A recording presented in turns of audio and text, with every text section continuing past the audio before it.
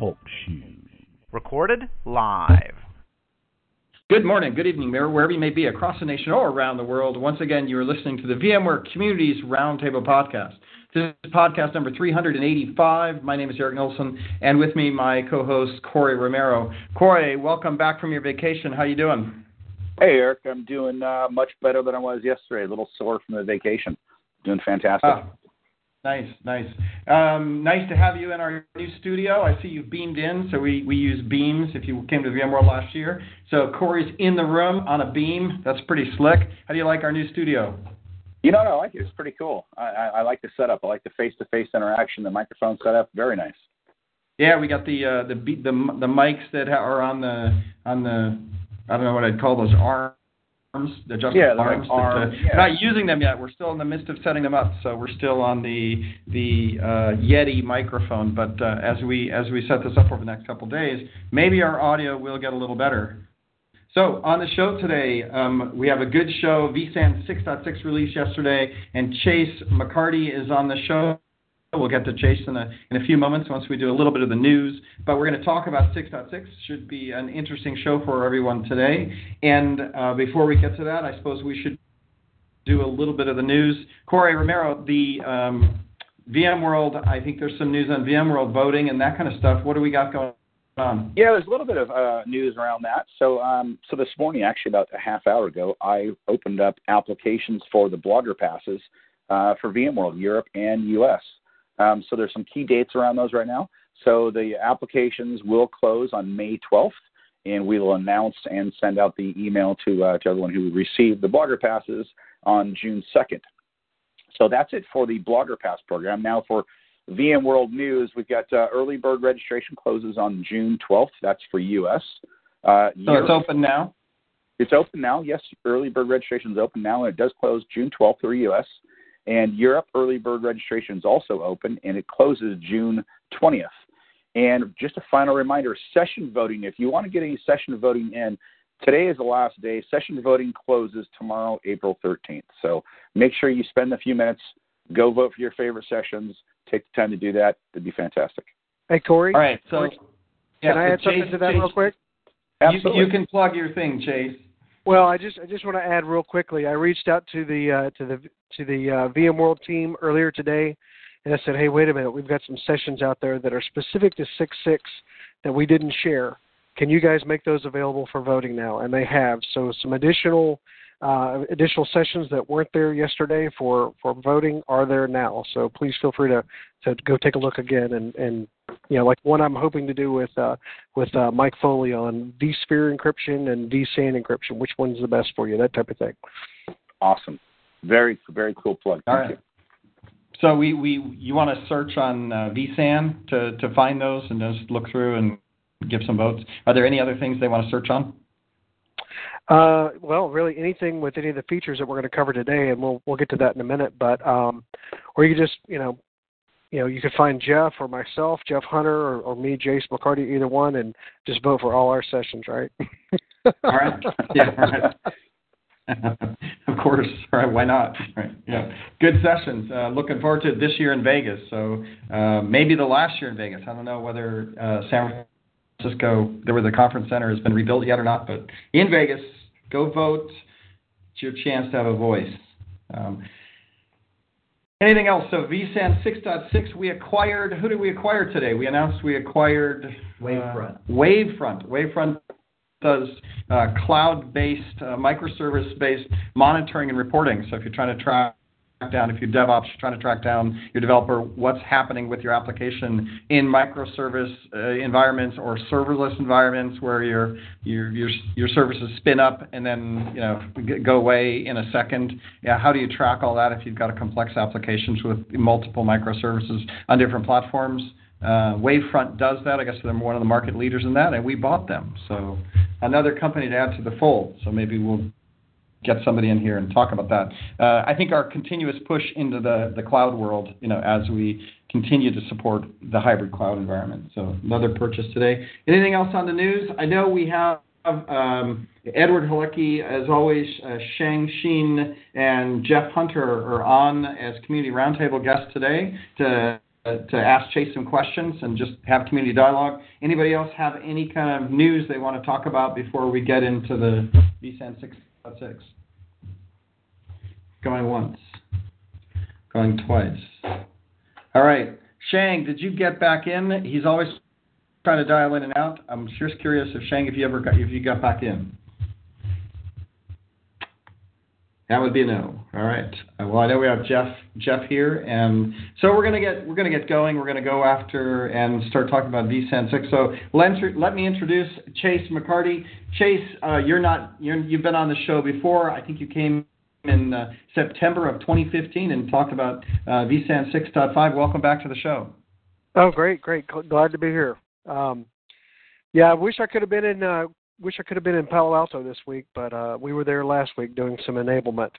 But definitely glad to be a part, and I subscribe and listen as among all my other podcasts that I have in my library, if you will. So glad to be present here today and sharing some really awesome stuff. And your title is Staff Technical Marketing Architect for the Star. That's right. Product Marketing Business Unit. So why don't you tell us just a minute, if people don't know who you are, how long you've been with VMware, and what do you do in your job? All right. So actually, as of last week, I've been here about 2 years. Previous to VMware, I was at EMC for about 4.5 years, and then I was a customer for about 15 years before that. Really, my job, and kind of like Jeff's job, who's also joining me on the line, our job is really to part of it is a little bit of collateral, a little content creation, that type of thing, as well as a little bit of delivery, anything really that can amplify the message and provide additional understanding of how the product works, right? So we work with partners, we work with internal folks, that type of thing, and really just try to enable anybody and everybody that needs to know or wants to know more about vSan specifically. Now, we're not really customer-facing folks, but from time to time, we'll go and we'll participate in vMugs and sessions at VMworld, Dell EMC World, different things like that. But really, it's kind of our jobs to provide a lot of collateral that people use just for the purpose of being able to better understand vSan and know the best way to use it, that type of thing. All right.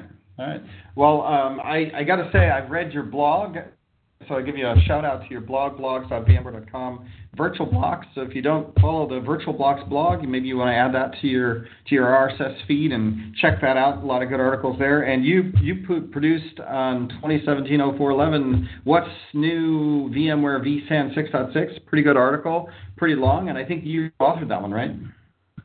Well, so we're really a pretty collaborative team within tech marketing and storage and availability. I'll be honest with you, just about a month ago when I was putting that particular blog together, I reached out to Jeff and a couple of the other guys that are working on different parts of the different collateral, and I said, hey, look, I like the way that sounds. I'm going to plagiarize some of that. And really, we work together. Anything that I produce, Jeff is welcome to use. Anything that he produces is everybody else is welcome to use. And we really just try to make sure that we get the right message out. We're not really necessarily worried about any claim to fame or anything specific to that. We just want to make sure that people get the message and it's consumable. So Jeff, you work. I think you're on the call. Jeff Hunter works in VMware Tech Marketing. Jeff, thanks for being on the show as well. How long have you been with VMware? Yes, a long-time listener, first-time caller. I've been at VMware about 10 years, pretty close to that anyway, just a couple months shy. Do the same thing that Jase does. So we do technical marketing, and I often joke around and say focus on the technical piece because that's what we focus on. Like Jase talked about there, we produce the white papers and the demos. I don't know if you've seen some of the cool click-through demos that we have on storagehub.vmware.com. There's some good stuff out there. A lot of that stuff comes out of tech marketing, so a great place to be at VMware and really digging vSan right now. Good stuff. Yeah, I mean, I was mentioning to a couple of people that I looked at the release of 6.6, and I feel like we should call this release 10.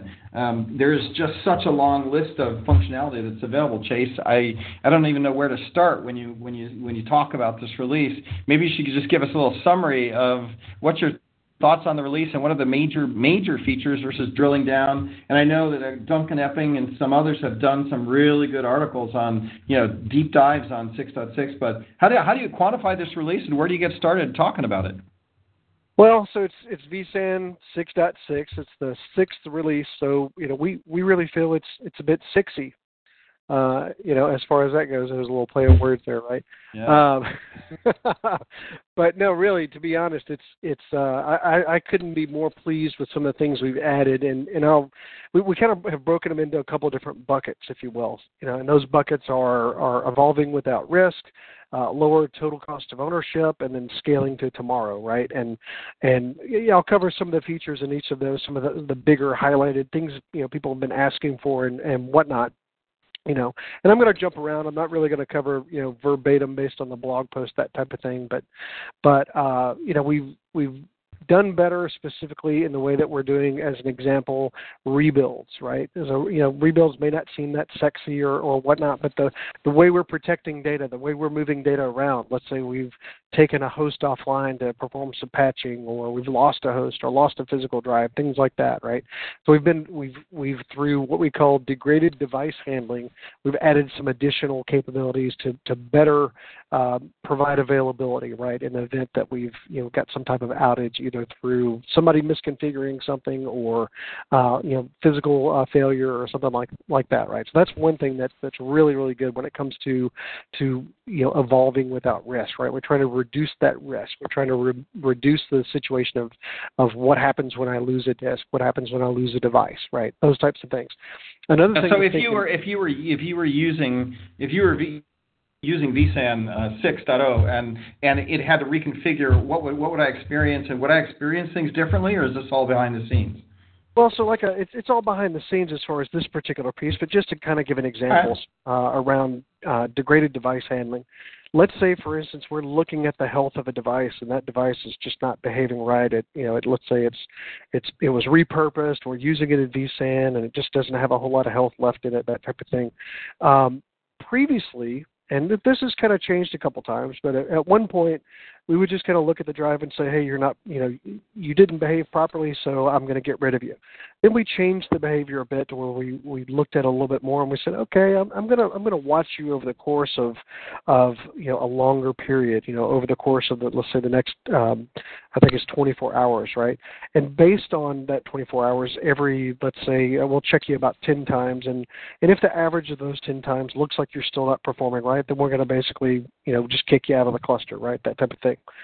Now, with the upgraded version of degraded device handling, or it used to have a different name, I'm not going to go into that, and we've called it V2. We've got different version numbers and whatnot. But the important thing to keep in mind, specifically to the way we're doing things now with 6.6, is we say, hey, look, you don't look healthy. You're probably at the end of life.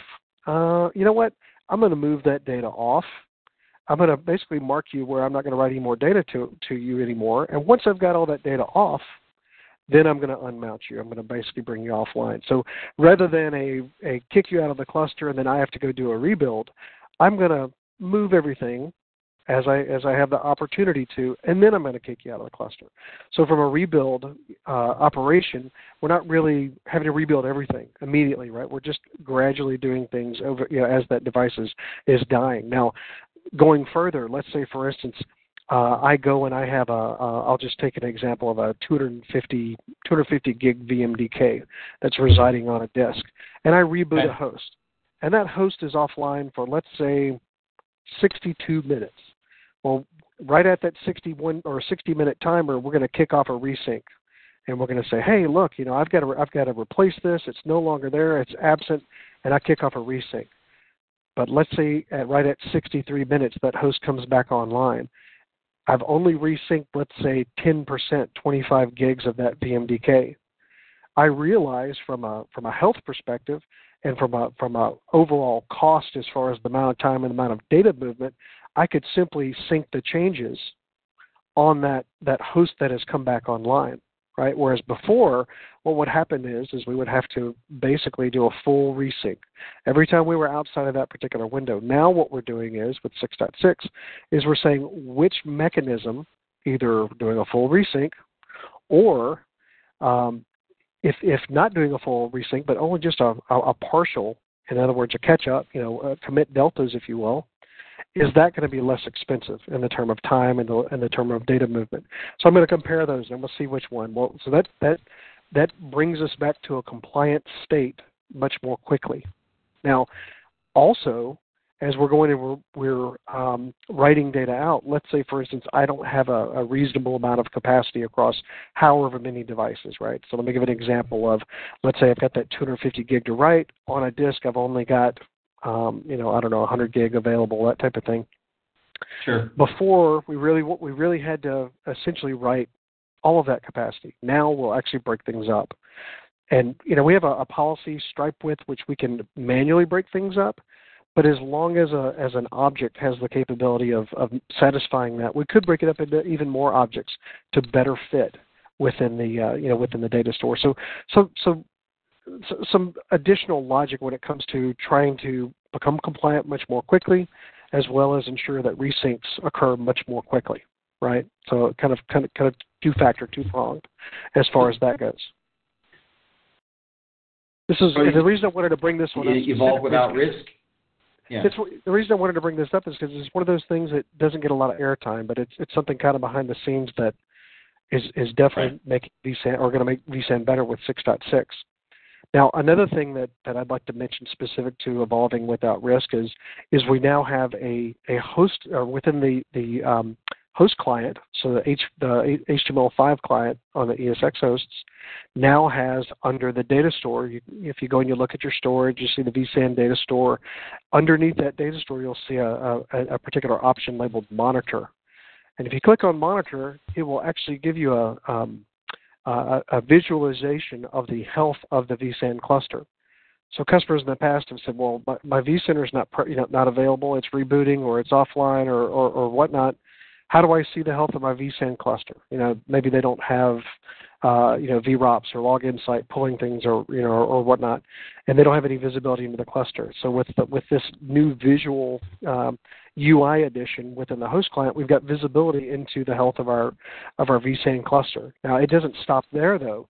We also have CLI commands that extend the ESX CLI commands, where we can say ESX CLI vSAN health, and then we say cluster, and it will give us a full printout, essentially a full list of, here are all the checks, whether they're green, whether they're yellow, which hosts are disconnected. It shows those, which ones are misbehaving. Do we have any objects that are out of compliance, so on and so forth, right? So a lot of things that we relied previously on in vCenter, we can now see from an individual host. We can see through the ESX CLI, and if you're using, let's say, vSphere CLI and remoting in, you can pull the same commands as well from there. So a lot more visibility to lower risk, right? As far as that goes. So I'm really excited about those pieces. Yeah. So, okay. Do you want to continue talking evolving without risk, or we can jump Sure. around a bit? No, I like evolving without risk. These are nice features that you're doing, and definitely reducing the risk of me operating, a complex storage network. So continue on. Okay. Hey, Jase, I think we should just cut to the chase and bring the really hot one out. That's very popular with the folks in the networking world. Speaking of that, so no longer a need for multicast. Why don't you tell the folks about that a little bit? I think that's much more exciting. Oh yeah. So. And I thought I had a little humorous tweet yesterday. I said, bye, Felicia. Multicast, and I pointed at a blog post that John Nicholson, who's also one of the architects on our team, and he goes more in depth with it. But the important part of it specifically is there's been this myth that to manage vSAN, you had to have a CCIE certification to configure multicast, and it's really not the case now. With multicast, it's really easy to set up, especially on a layer 2. If you want to go layer 3 with multicast, it can get a little bit more complicated. And then when you're using additional overlay technologies like, let's say you're using VXLAN, let's say you're using like Cisco ACI or whatever, when you're accommodating for multicast and routing, specifically layer 3, then it can get very complicated. And a lot of people said, oh, you got to get rid of multicast. You can't, one of the internal jokes in tech marketing was that we figured we could say, hey, there's no more multicast, and we could just quit talking, right? Because enough people have asked for the removal of multicast. Now, because of the removal of multicast, or a couple things to keep in mind when it comes to the removal of multicast, is that if I have a cluster that has a combination of hosts that are 6.6 and 6.5, multicast is going to remain present, right? It's going to continue to stay there. And as long as it's in that state, it'll stay there. But when we move to all the hosts within the cluster being upgraded to 6.6, communication moves over to being unicast, and multicast goes away. And there's not a way to get it back. Unicast is going to be the mechanism, or the method, rather, of communication going forward with subsequent releases of vSan. So multicast we don't have any room for it. And like I said on the tweet yesterday, bye Felicia, we're happy to get rid of you. Now, some of the behaviors change a little bit. Let's say I add a 6.5 host to a 6.6 cluster that's already been upgraded to multicast.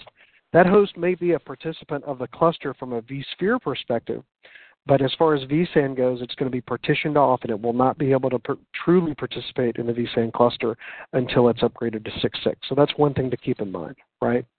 Also, at a host level, well, vCenter and at a host level, we're essentially keeping a list of who all the unicast participants are, right? Now, what I mean by that is let's say with the way multicast works and specific to vSan, we're essentially sending everybody, metadata out, across to all the different hosts, right? We're talking to everybody doing this for discovery and whatnot. But because we're no longer doing discovery, we're not using multicast for that unicast, we keep a list of all the different hosts that are participating from within the unicast-based cluster. Now, if I go to try to, let's say I have a host, it's configured for vSan, it's on the same VLAN, and I decide I want to hop on the network and try to participate in that cluster.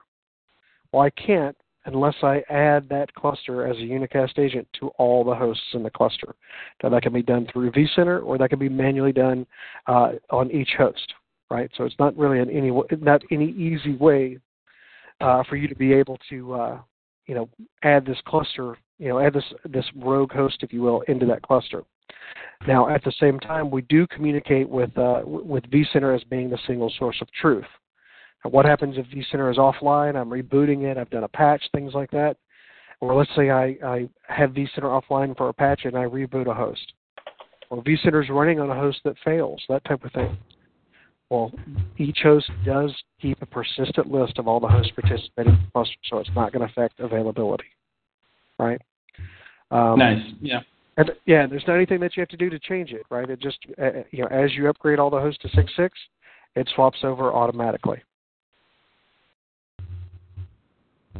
Interesting. Yep. Yeah. But hold on a second. Wouldn't that, in some cases, put you underneath your limit? And if you are underneath your limit, vSan tends to break. And what do you mean underneath your limit? Failure limits, allowed failures. Oh, well, okay. So, effectively, if I'm switching from multicast to unicast, and I start moving hosts, eventually I'm going to be under complement somewhere. So the question is as I'm converting from multicast to unicast, not in the situation of event of a failover or failure or whatnot. That's not what you're going through the actual changeover process is kind of what you're specifically mentioning, right? Yeah, it's basically the upgrade. If I'm doing an upgrade and I go to 6.6, I have, as I migrate nodes, that multicast cluster effectively is what you're saying because it's segregated out. It's not. It doesn't. If we have, let's say we have 10 nodes in a cluster, right? And I'll just try to keep it brief so we can cover as much else as we can. But if I have 10 nodes in the cluster and I upgrade 9 of those 10, I still operate in multicast. It isn't until all of those participants are 6.6 is everything moved over. So it's not like as I add a 6.6 host, I see. No. Now we wait until everything Everything within that cluster is all uniform on 6.6. And after that happens, then we convert to unicast. Okay, thank you. That was starting to scare me a little bit. It's like, no, I would never upgrade. Right. No, Ed, we wouldn't do that to you. Yeah. Have in the past. All right, well, let's I do want to also cover specific, around evolving without risk. And Ed, I don't want to go too deep on this because we have a bunch of more stuff to cover in about 30 minutes. But, and hopefully Mike Foley and I will do a session on this. But we did add in 6.6 data at rest encryption. Now it differs from vSphere encryption in that vSphere encryption is essentially per policy per VM. Right, or as you apply policies to different parts of a VM, and I'm not the most up to speed on that side of it. But from a vSan perspective, it's not per VM; it's for the entire data store. It's for the entire cluster. Now we do also do things a little bit differently, but I'll talk about some of the similarities first. So similarity-wise, we can use the workflow as far as using KMS is exactly the same. Right, so if we've already got KMS servers in place for VM encryption, we can use the exact same ones for vSan encryption if we wish. Now, just like VM encryption, we're really hardware agnostic. It really don't matter what type of hardware we've got on the back end. There's no requirement for self-encrypting drives or anything specific to that. Now, VM encryption will work on any supported vSphere storage. Okay, so whether it's a local VMFS volume, a shared VMFS volume, an NFS share, it doesn't matter. vSan, on the other hand, though, only works with a vSan data store. Now we do work with a hybrid as well as all flash. It doesn't matter there. If you do decide to use all flash with VM encryption or vSan encryption, then we will honor the deduplication savings. And what I mean by that is encryption occurs after deduplication and compression occurs. Whereas like VM encryption, as an alternative, because it's handled higher in the stack, encryption occurs before any deduplication and compression occurs. So if you were to use VM encryption and use vSan with deduplication and compression, you wouldn't be getting any deduplication or compression savings. Whereas if you use vSan encryption, you would. Now, going a bit further there, vSphere encryption gives you the capability of using multiple policies, which you could use multiple KMS servers there, right? Whereas vSan encryption, it's only one KMS per cluster. Additionally, VM encryption requires connectivity to vCenter and also the PSC. Those cannot be, or one or more PSCs. Those cannot be encrypted. But vCenter and PSCs can be encrypted if they're running on vSan. And the reason being is because the communication with the KMS is accommodated for by the host, by the individual vSan host. It's not accommodated for by the host talking to vCenter and then talking to the KMS. Each host talks directly to the KMS. So if we run into a situation where vCenter is offline, or any particular situation where we can't talk to vCenter or whatnot, then we can still power on VMs. If we go to a command line or go to the host UI, we can still create VMs and still power them on an encrypted vSan data store. Right, so a little bit different, and we're hoping to have. I think Mike and I will probably do I think we've got a podcast coming up before too long, specific to the intricacies of both. So I have a quick question on that, and that is just to clarify. Mm-hmm. vSan encryption is really you're encrypting the entire data store or the volume. Does that actually mean that if I use vVols, does vSan use vVols yet? No. Okay. No. But when it does, are you going to have different encryption keys for each volume? I would say that people have asked for the ability to have multiple independent data stores for vSan. We don't have that yet, but we're obviously looking at it as a feature request. And I would imagine that if we were to support that, we would conceivably have that as a possibility. But as far as any specific features that I could talk about or anything that I'm even clued on, I don't know, to be honest with you. Yeah, so vSan encryption is providing encryption at rest. That's correct. That's really what, and it's decrypted once it's read off of the vSan. So once I'm actually running the VM, and once it's read off of the disk, it's unencrypted. So it's actually when I'm doing not only the runtime, but the boot up of the machine. But when I'm doing VM encrypt, it can be encrypted. Parts of it can be encrypted for as long as you want. It's depending on where you are. I mean, the difference is VM is per VM, vSan is per volume, or Correct. per data store. Per vSan cluster, actually, but yeah. Yeah, and well, there's only right now one data store per cluster, so. Correct. Now, I will also add very briefly is that we do encrypt within the cache tier of vSan, and then as we're destaging to the capacity tier, we decrypt and then re-encrypt. So if we were to only encrypt upon destaging, anybody could walk in and they could yank a cache drive out and they could have unencrypted data. We encrypt in the cache tier as well as the capacity tier. No, that aside, you mentioned the KMS. You said you can only use one KMS. One KMS per vSan cluster, yes. It has to be a cluster of KMSs. I mean, you can't. That's not KMS has to be as available as DNS. So if I have more than one DNS server, I should be able to have more than one KMS server. Well, and when I say KMS, I'm using the term loosely, and a KMS cluster is perfectly fine. Anything that's KMS 1.1 compliant is supported. Great, wonderful. Thank you. Mm-hmm. Very nice. Yeah, one thing I'll add to that, right. Jase, is just the reason we did that by design there, right? So Jase talked about how when we destage data from the cache tier of vSan down to the capacity tier, we decrypt it and then we re-encrypt it. And the reason for that is compatibility. You know, one of the questions I got at a VMUG event here in Columbus, Ohio yesterday is, can I use my backup software with it? Can I use deduplication and compression? Can I use vSphere replication and all of those things? And the answer to that is yes. The encryption stuff in vSan is compatible with all of those features out there.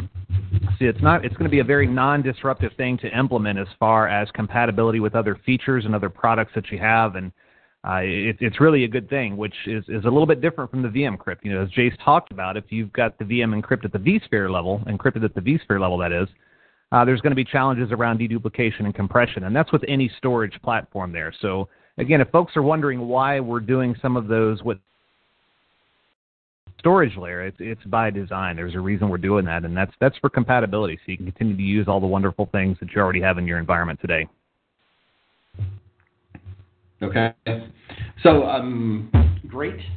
Evolve without risk. We have the three categories: evolve without risk, lower TCO, and scale to tomorrow. We're still on evolve without risk. Do we have other features you want to cover around evolving without risk?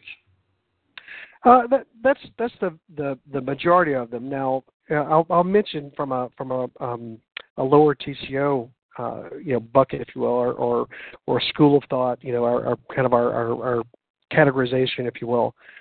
Another thing that's been really, really important to primarily a lot of customers in Europe who deploy stretched clusters. We have some folks here in the States that do stretched clusters, but we have quite a bit more over in EMEA that leverage stretched clusters. And something we've added, I think during the beta we called it nested fault domains, but essentially what it is it's local protection within sites in stretched clusters, right? So the challenge previously was we would write one copy of data in each site. If we ran into a situation where a host was offline, or if, let's say, we lost a drive or something like that, we'd have to fetch the data from the other site to resync and make a repair, that type of thing.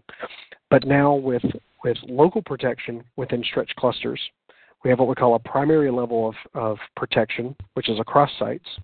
So that can only be mirrored because stretched clusters are two sites. But depending on whether we've got hybrid or all flash and how many nodes we have in the environment will determine what we can support beneath that as far as local protection.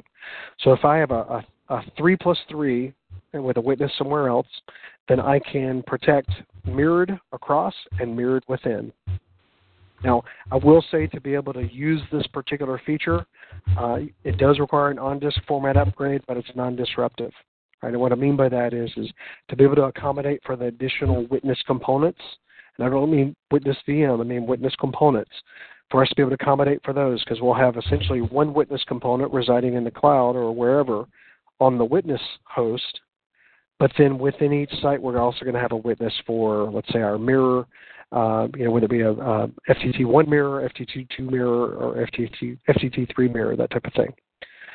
If we have, let's say, 4 hosts per site, then we could do RAID 1 if we have all flash, or RAID 5 with one potential failure with all flash. If we have 6 nodes, we could do RAID 6 in a local site. Right, so a lot of people have been asking for that ability to protect locally as well as across sites. Now, it also kind of as a byproduct of this, if we want to use local protection but we don't want to protect across sites, then we also added another rule that gives us the ability to have site affinity. So we can say I only want this to run in the preferred site, or I only want it to run in the secondary site. If we kind of look a little bit further, that could be for, let's say, test and dev, where we only want to run it in the secondary site, or if we look at workloads like, let's say, Exchange database availability groups, or if I'm using SQL always-on availability groups, where I'm going to protect locally, but I want to let the application itself protect across sites, right? Now, as far as bandwidth sizing and those types of things, we're not writing any more data than we were before. And we've essentially got a DOM proxy on the alternate site from where the ownership of that object is, that's handling the the level of protection, right? So whether it's RAID 5 or RAID 1 or whatnot, right? Basically gives us the capability of not having to change anything as far as our overall bandwidth requirements, adding the ability to have local protection, and then giving us the ability to protect either across both sites or just in a single site. All right, so that's a really good lower TCO as far as preventing outages and that type of thing. Now, we also added another little. This is a quick one. I didn't even see it coming until I saw it in a build, but we have the opportunity to change a witness host. Whereas before, if we had a witness, that witness went away, we didn't have it. We had a witness standing by. We'd have to basically disable stretch clusters, re-enable stretch clusters with a new witness. Now we just have a button that says point at the new one, and it makes the swap for us, right? To try to lower the overall amount of time, specifically to swapping that out. Now, something else that I really want to make sure that we cover for the purpose of the podcast today or the roundtable today is 2 things that I've been working on a good bit. I've already got some content published. I'm soon to have some more published, but Easy Install and Config Assist are 2 really, really new awesome features. I'm actually using right now, as we're having this roundtable, I'm using Easy Install to set up vSan on a 2-node fresh cluster that I've completely reset up, and I'm using it to deploy. Now, what that's going to do is use the good old-fashioned VCSA installer, the one that runs on Linux, Windows, or Mac. It really doesn't matter. As I'm going to deploy that VCSA, rather than saying use an existing data store, I just say create a vSan cluster, put it in this data store that I'm going to create, and this cluster I'm going to create. Use this one single host. Take these disks, and it'll give me a list of the disks that I have available that can be consumed by vSan, and then I pick which ones I want to use as either cache or capacity. Once everything is up and running, I've got one host and one VCSA running on top of it, right? So it just kind of gets me through the bootstrap process that William Lamb has got several articles on how to do it manually, either using a swing data store or manually going in and creating a vSan data store yourself, right? That type of thing. It kind of gets us past that. So for greenfield, brand new installs, it's a great new addition. Now, where do I go from there, though, is a really good question. Config Assist or Configuration Assist is a new option in the UI that now gives us the capability of, after I've added, let's say, my second, my third, my fourth nodes, it goes and looks at the health of the cluster just like we've been doing before, but it says, hey, wait a minute, you don't have vSAN connectivity between each of these nodes. And on top of that, we really recommend using a VDS. Click here if you want to create a VDS, and it'll run you through a wizard, and it'll create a VDS. Once you've created that VDS, you can say, well, I don't have vSAN enabled on all these nodes as far as a VM kernel interface. Click here, and you can enable a vSAN VM kernel interface, and you can even set the IPs either through DHCP. You can set them statically. You can decide whether you want to use jumbo frames or not. obviously entirely up to you, and it'll configure those. It'll even say, hey, wait, you don't have vMotion in place. Click here if you want to set up a vMotion interface. And then on top of that, we really recommend you're using HA and DRS if you're licensed for those. Click here, and you can enable those, all from essentially one little wizard, right? And this wizard is part of vSan then, even though it's reaching out and building a bit more than that. Well, it's actually presented within the vCenter UI. I guess the vSphere 6.5 EP2 release of vCenter, but it's in there within the vSan UI. So yeah. I mean, before, if we had, let's say, we had host joined, and we clicked on the vSan wizard, enable vSan, we'd say, oh wait, you need to go back and set up some VM kernel interfaces. And you have to stop the cluster, or stop the wizard, you'd have to make some changes, and then you go back and run it again. But now, we've got vSan running by itself on this one node, and then it says, hey, you don't have these. Click here to make those. You don't have these. Click here to make those. You don't have this. Click here to configure that. Those types of things. That goes even further, depending on which vendor you are. There are a couple that are going to have support out of the gate. I know it works on some Dells that I have, but as it looks at the cluster, it says, hey, wait a minute. I don't know what kind of, or I see what kind of controller you have, but I don't have the client tools for that controller. Click here to go download the client tools and install them on all your hosts. So I have the H730 controllers on some Dell R630s, and it says you need the PERC CLI tools for me to have more visibility into that particular controller. Click here to go download that and put it on it, all from the same screen, right? There's not anything different you have to do. You don't have to go anywhere else. And once it's installed that VIB, and depending on the vendor, some VIBs may require a reboot, may not, and I'll get into that as well. But on mine it doesn't, right? On the H730 controllers, it specifically only requires you to download this one VIB, and it'll install it for you. Well, once that's installed, and you go and you click on configure, or you click on run the test again, or retest, I think is what the button actually says. It goes and says, wait a minute, you've got firmware 25. Blah blah blah blah blah, whatever. For this build of vSan, and for the disk that you have in this particular controller, you are running in a valid configuration. However, your firmware is not up to date. Click here if you want to go download that firmware. And then once that firmware is downloaded, click here if you'd like to remediate across your cluster. It gives you, basically what it'll do is it'll put each host in maintenance mode using ensure accessibility, provided your cluster can accommodate that, provided you've got enough capacity, you have an open provision, those types of things. And it will go and it will update all from the same interface. It will update your firmware. Now, again, it's not all vendors. I think we should have a list published by the time that 6.6 is available for download. But, this is with easy install followed by config assist, we easily have the capability of staying essentially within, the initial easy install. And then once we once we log into the VCSA, we can very, very quickly and easily manage or configure vSan, and then also if we have to bring it up to speed as far as firmware and drivers and things like that, right? Now, where that goes a little bit further is as either new controllers or as new drives or anything is added to vSan, all that's really tied to the vSan VCG, right? The vSan compatibility guide. That's all maintained by us. It's in the cloud. Your host will go and connect to it. If you want to work offline, then if you don't want your vCenter talking to the internet, then you can go download that file manually. We've got a KB article on how to do that, and also those tools I mentioned, PERC CLI, as well as the any firmware, those types of pieces. If there's no connectivity to the net, a URL is displayed, and you can go get that on your own, and you can add that to the config. So even if you're in an environment where vCenter is not talking to the internet directly, or even through a proxy, you can still use this particular feature. Now, I'll add that there's a bit of value in having vCenter, even if it's through a proxy talking to the net. If you're a participant in the CEIP, the Customer Experience Improvement Program, and I posted a link on Twitter specific to the VMware CEIP, not one for vSan specifically, but one for VMware as a whole.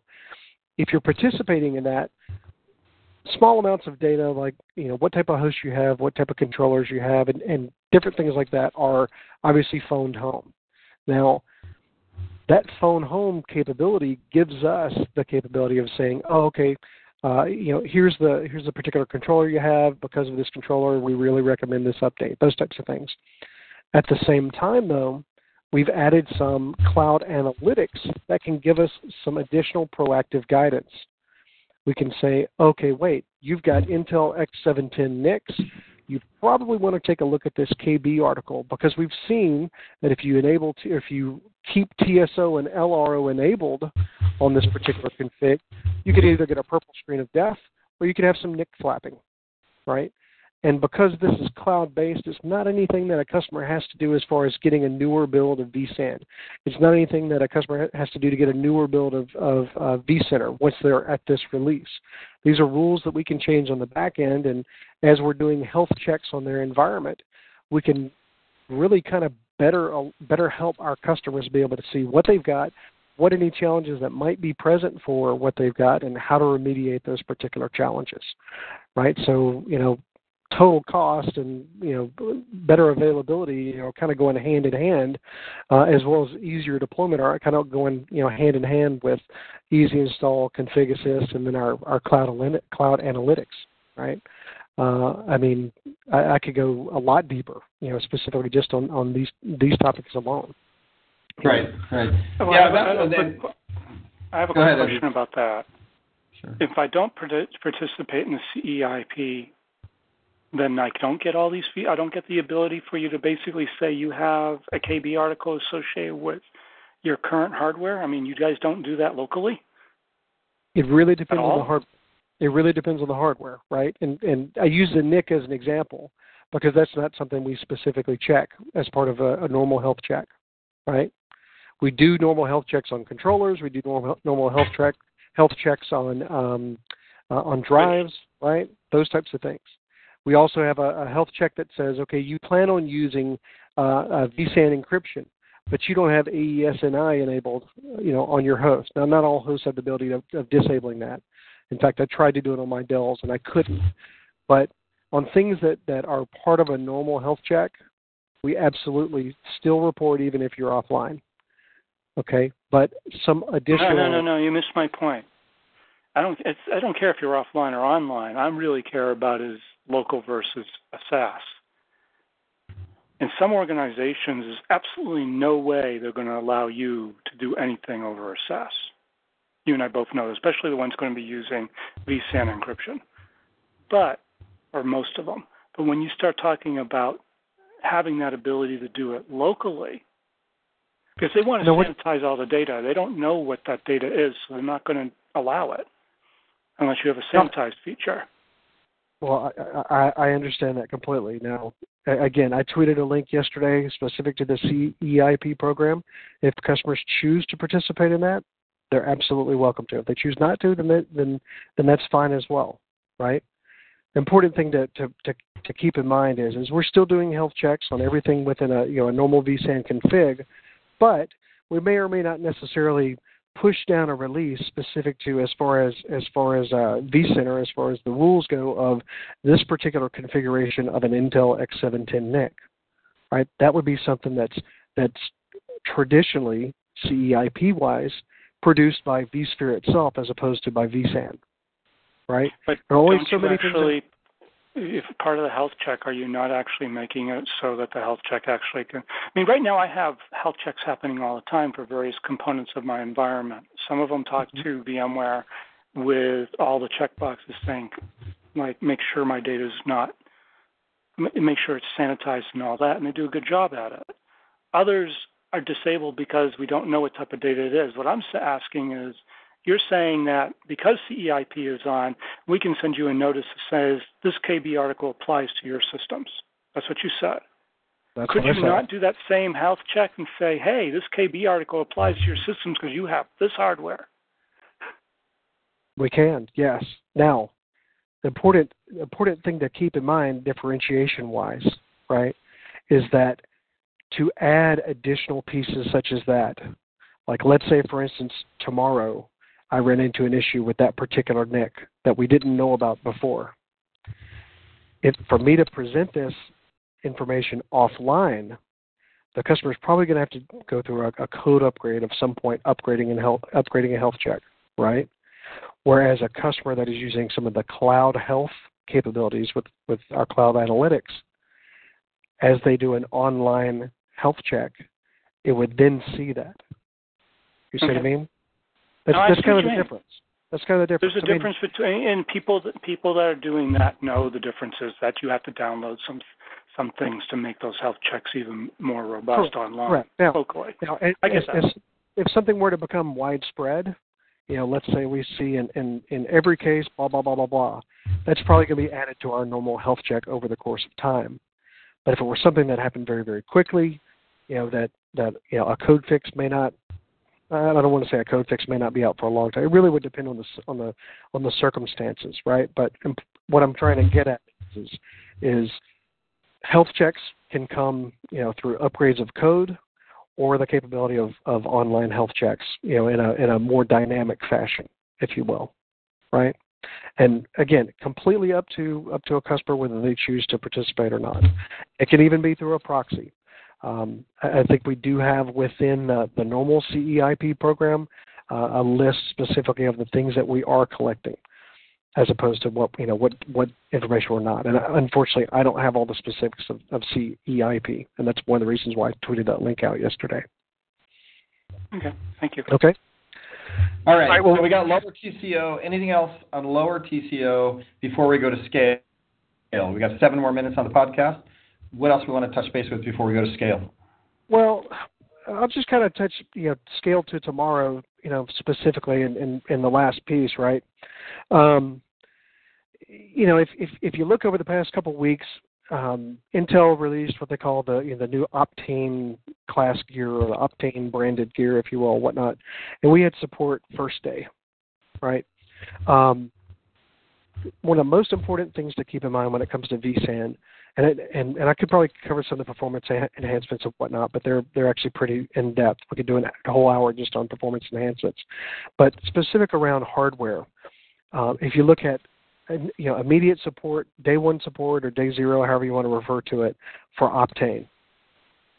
As if we look at traditional arrays, if we look at some of the other HCI players, that type of thing, as we move to from, let's say, vSAN 6 to vSAN 6.1, 6.2, 6.5, now 6.6, those types of things, as we move, each new how do I want to say it, whether it be Optane or 3D Crosspoint equivalent from another vendor, as each of these new types of hardware are available, we're planning on continuing, being able to support those as quickly, if not day 1, right? If we look at some of the workloads that we're trying to accommodate with this newer hardware, support for all the latest generation hardware, things like InterSystems Cache, as an example. Now, a lot of people ask for EPIC support, from a EHR, electronic health record perspective. People say, I want EPIC support. Well, EPIC is built on top of InterSystems Cache, and we're working with EPIC to at some point have a certification there. They typically certified hardware as opposed to HCI, if you will. We've got some reference architectures coming out for InterSystems Cache, Hadoop, and other big data type platforms. And, even though our EUC folks may or may not like it, we've got some reference architectures coming out with, specific for Zen Desktop and Zen App. Better container support with, for vSAN with Photon 1.1, right? The fact that we can today, if I have, let's say, VxRail, as a consumable mechanism of vSAN, and tomorrow I decide to move to Dell Ready Nodes, or I decide to move to HPE Ready Nodes, or Lenovo, or HDS, or whoever, right? I'm not really tied to any particular hardware. It's really kind of the point. Not really tied to any hardware with vSAN specifically.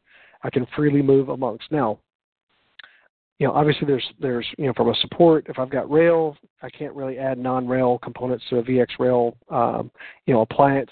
That makes sense. But, overall from a vSAN perspective, whether I'm using Bring My Own or Ready Nodes or whatnot, there's not really anything different. And if I use that operational model and SPBM specific to vSAN and providing, individual object control, if you will. I'm not really, there's not anything really I have to do as far as the hardware goes. So, commodity based, nothing specific to, if I've got support for 3D Crosspoint today, what's next? Well, when that comes out, we'll have support for that, and you'll really just have to do either an in-place upgrade or expand your cluster and move things over, right, and decommission your old. It's kind of really the talk track and kind of where we're talking about as far as that goes, right? All right. So, Yeah. Fantastic. How are you doing? How do you feel you're doing with regards to adoption in the industry and maybe some competition out there? How do you feel about vSan and where you are as a product group? Well, I think competition is great, especially in a capitalist type perspective, right? I think we're doing really well. Our competitors have really pushed us and challenged us to get where we are. I think we're the largest in the industry right now as far as an HCI platform goes, across multiple different delivery types. Over 7,000 customers. We're in over 110 countries, something like that. That may not be accurate, but I know it's over 100. I've heard 108, something like that. I don't have anything negative to say about any of the competitors. I think everybody else does things a little bit differently, and we always look forward to the opportunity of showing why we think we're doing better. But I don't have anything negative to say about anybody else. But in the grand scheme of things, you look at they say the proof is in the pudding, right? I mean, we've got over 7,000 customers, and when you compare the other HCI players in the market, I don't think anybody's really that close. I know when you came out in in a year and a half ago with 6.5, dedupe was big. So you feel like you're getting traction. You're getting, I think when you were here last time, we had maybe 1,000 customers. So in a year and a half, you've gone from maybe 1,000 plus to 6,000 plus. So, do you feel like you're like a main player now? I know when we first introduced dedupe back a year and a half ago, we were like, yeah, we feel like we're finally there because now we really do have dedupe, and so our storage is competitive. So, how are you feeling now? Well, so actually at the end, we announced this in April of 2016. At the end of 2015, we actually had about 3,500 customers. And then, right at the end of 2016, we added another 3,500 customers to put us at that 7,000 mark. So 100% growth from the end of 2015 to the end of 2016 is pretty telling.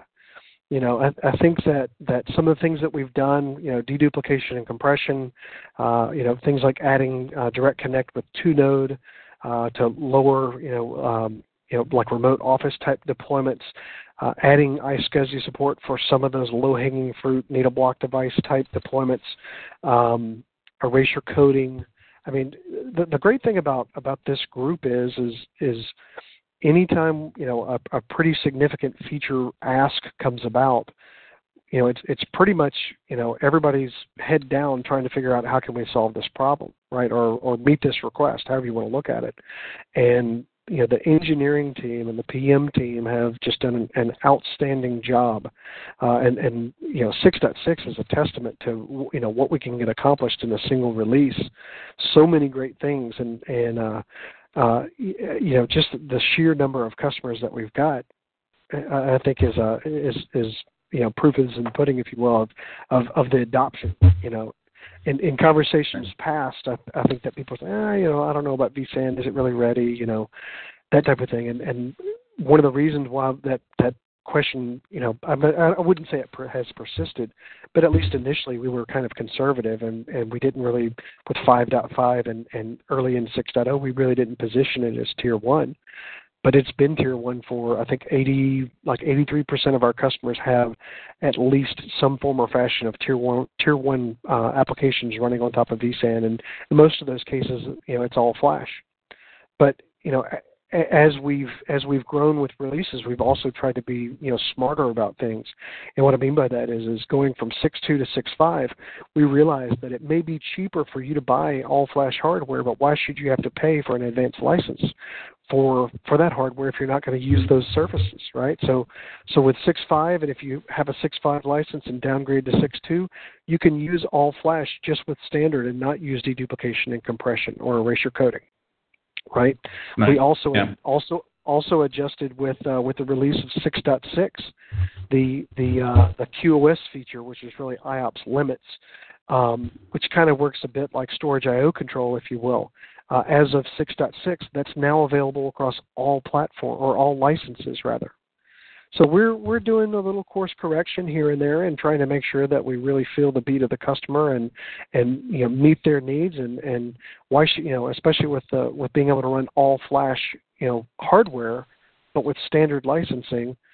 Why should we make a customer pay more just because of the type of hardware that they picked, right? It's more about data services as to whether they need advanced or not. And then in our robo platforms, or robo licenses rather, they can still use erasure coding and deduplication if they have vSan Robo Advanced, right?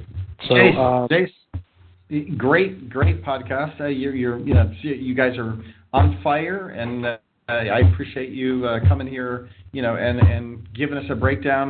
Sounds like you're going to be on a few more podcasts moving forward, which is good. Jeff Hunter, both of you guys, thanks for working really hard on this.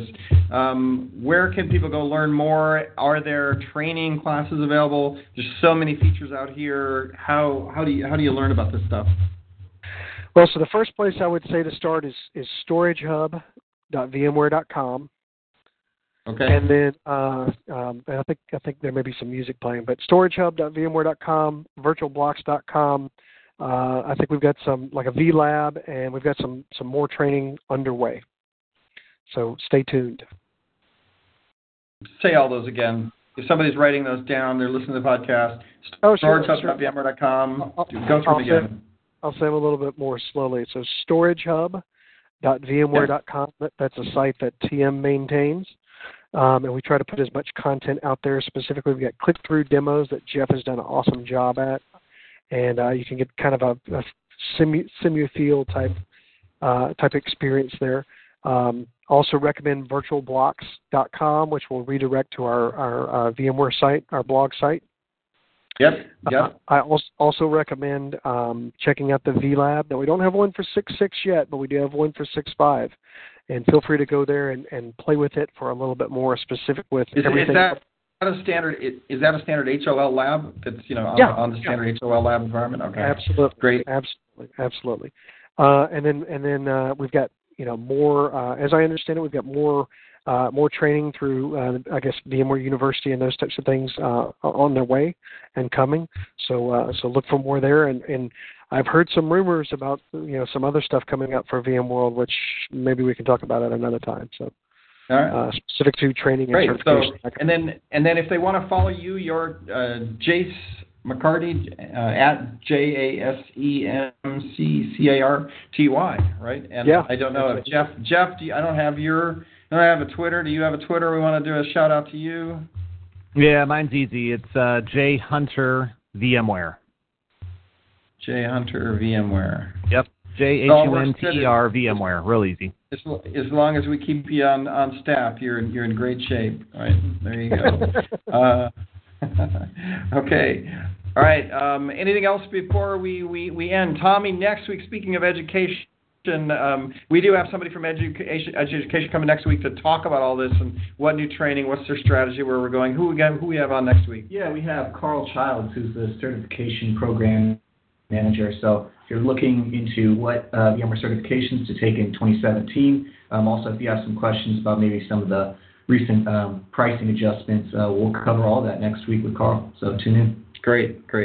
All right. Well, Edward, thanks as always. Shang, I don't know if you were there or not. I see you in the chat. So nice seeing you in the chat, Shang. Maybe we'll get your audio set up so we can get you in here asking questions. Always looking for people to come on the show as part of the community. It's a roundtable. So anybody that wants to come on the show next week and ask some education questions, feel free to join us, and I'll stop knocking on the table now. Otherwise, thanks a lot for everybody being on the show. Thanks for all the guests in the chat. That was interesting.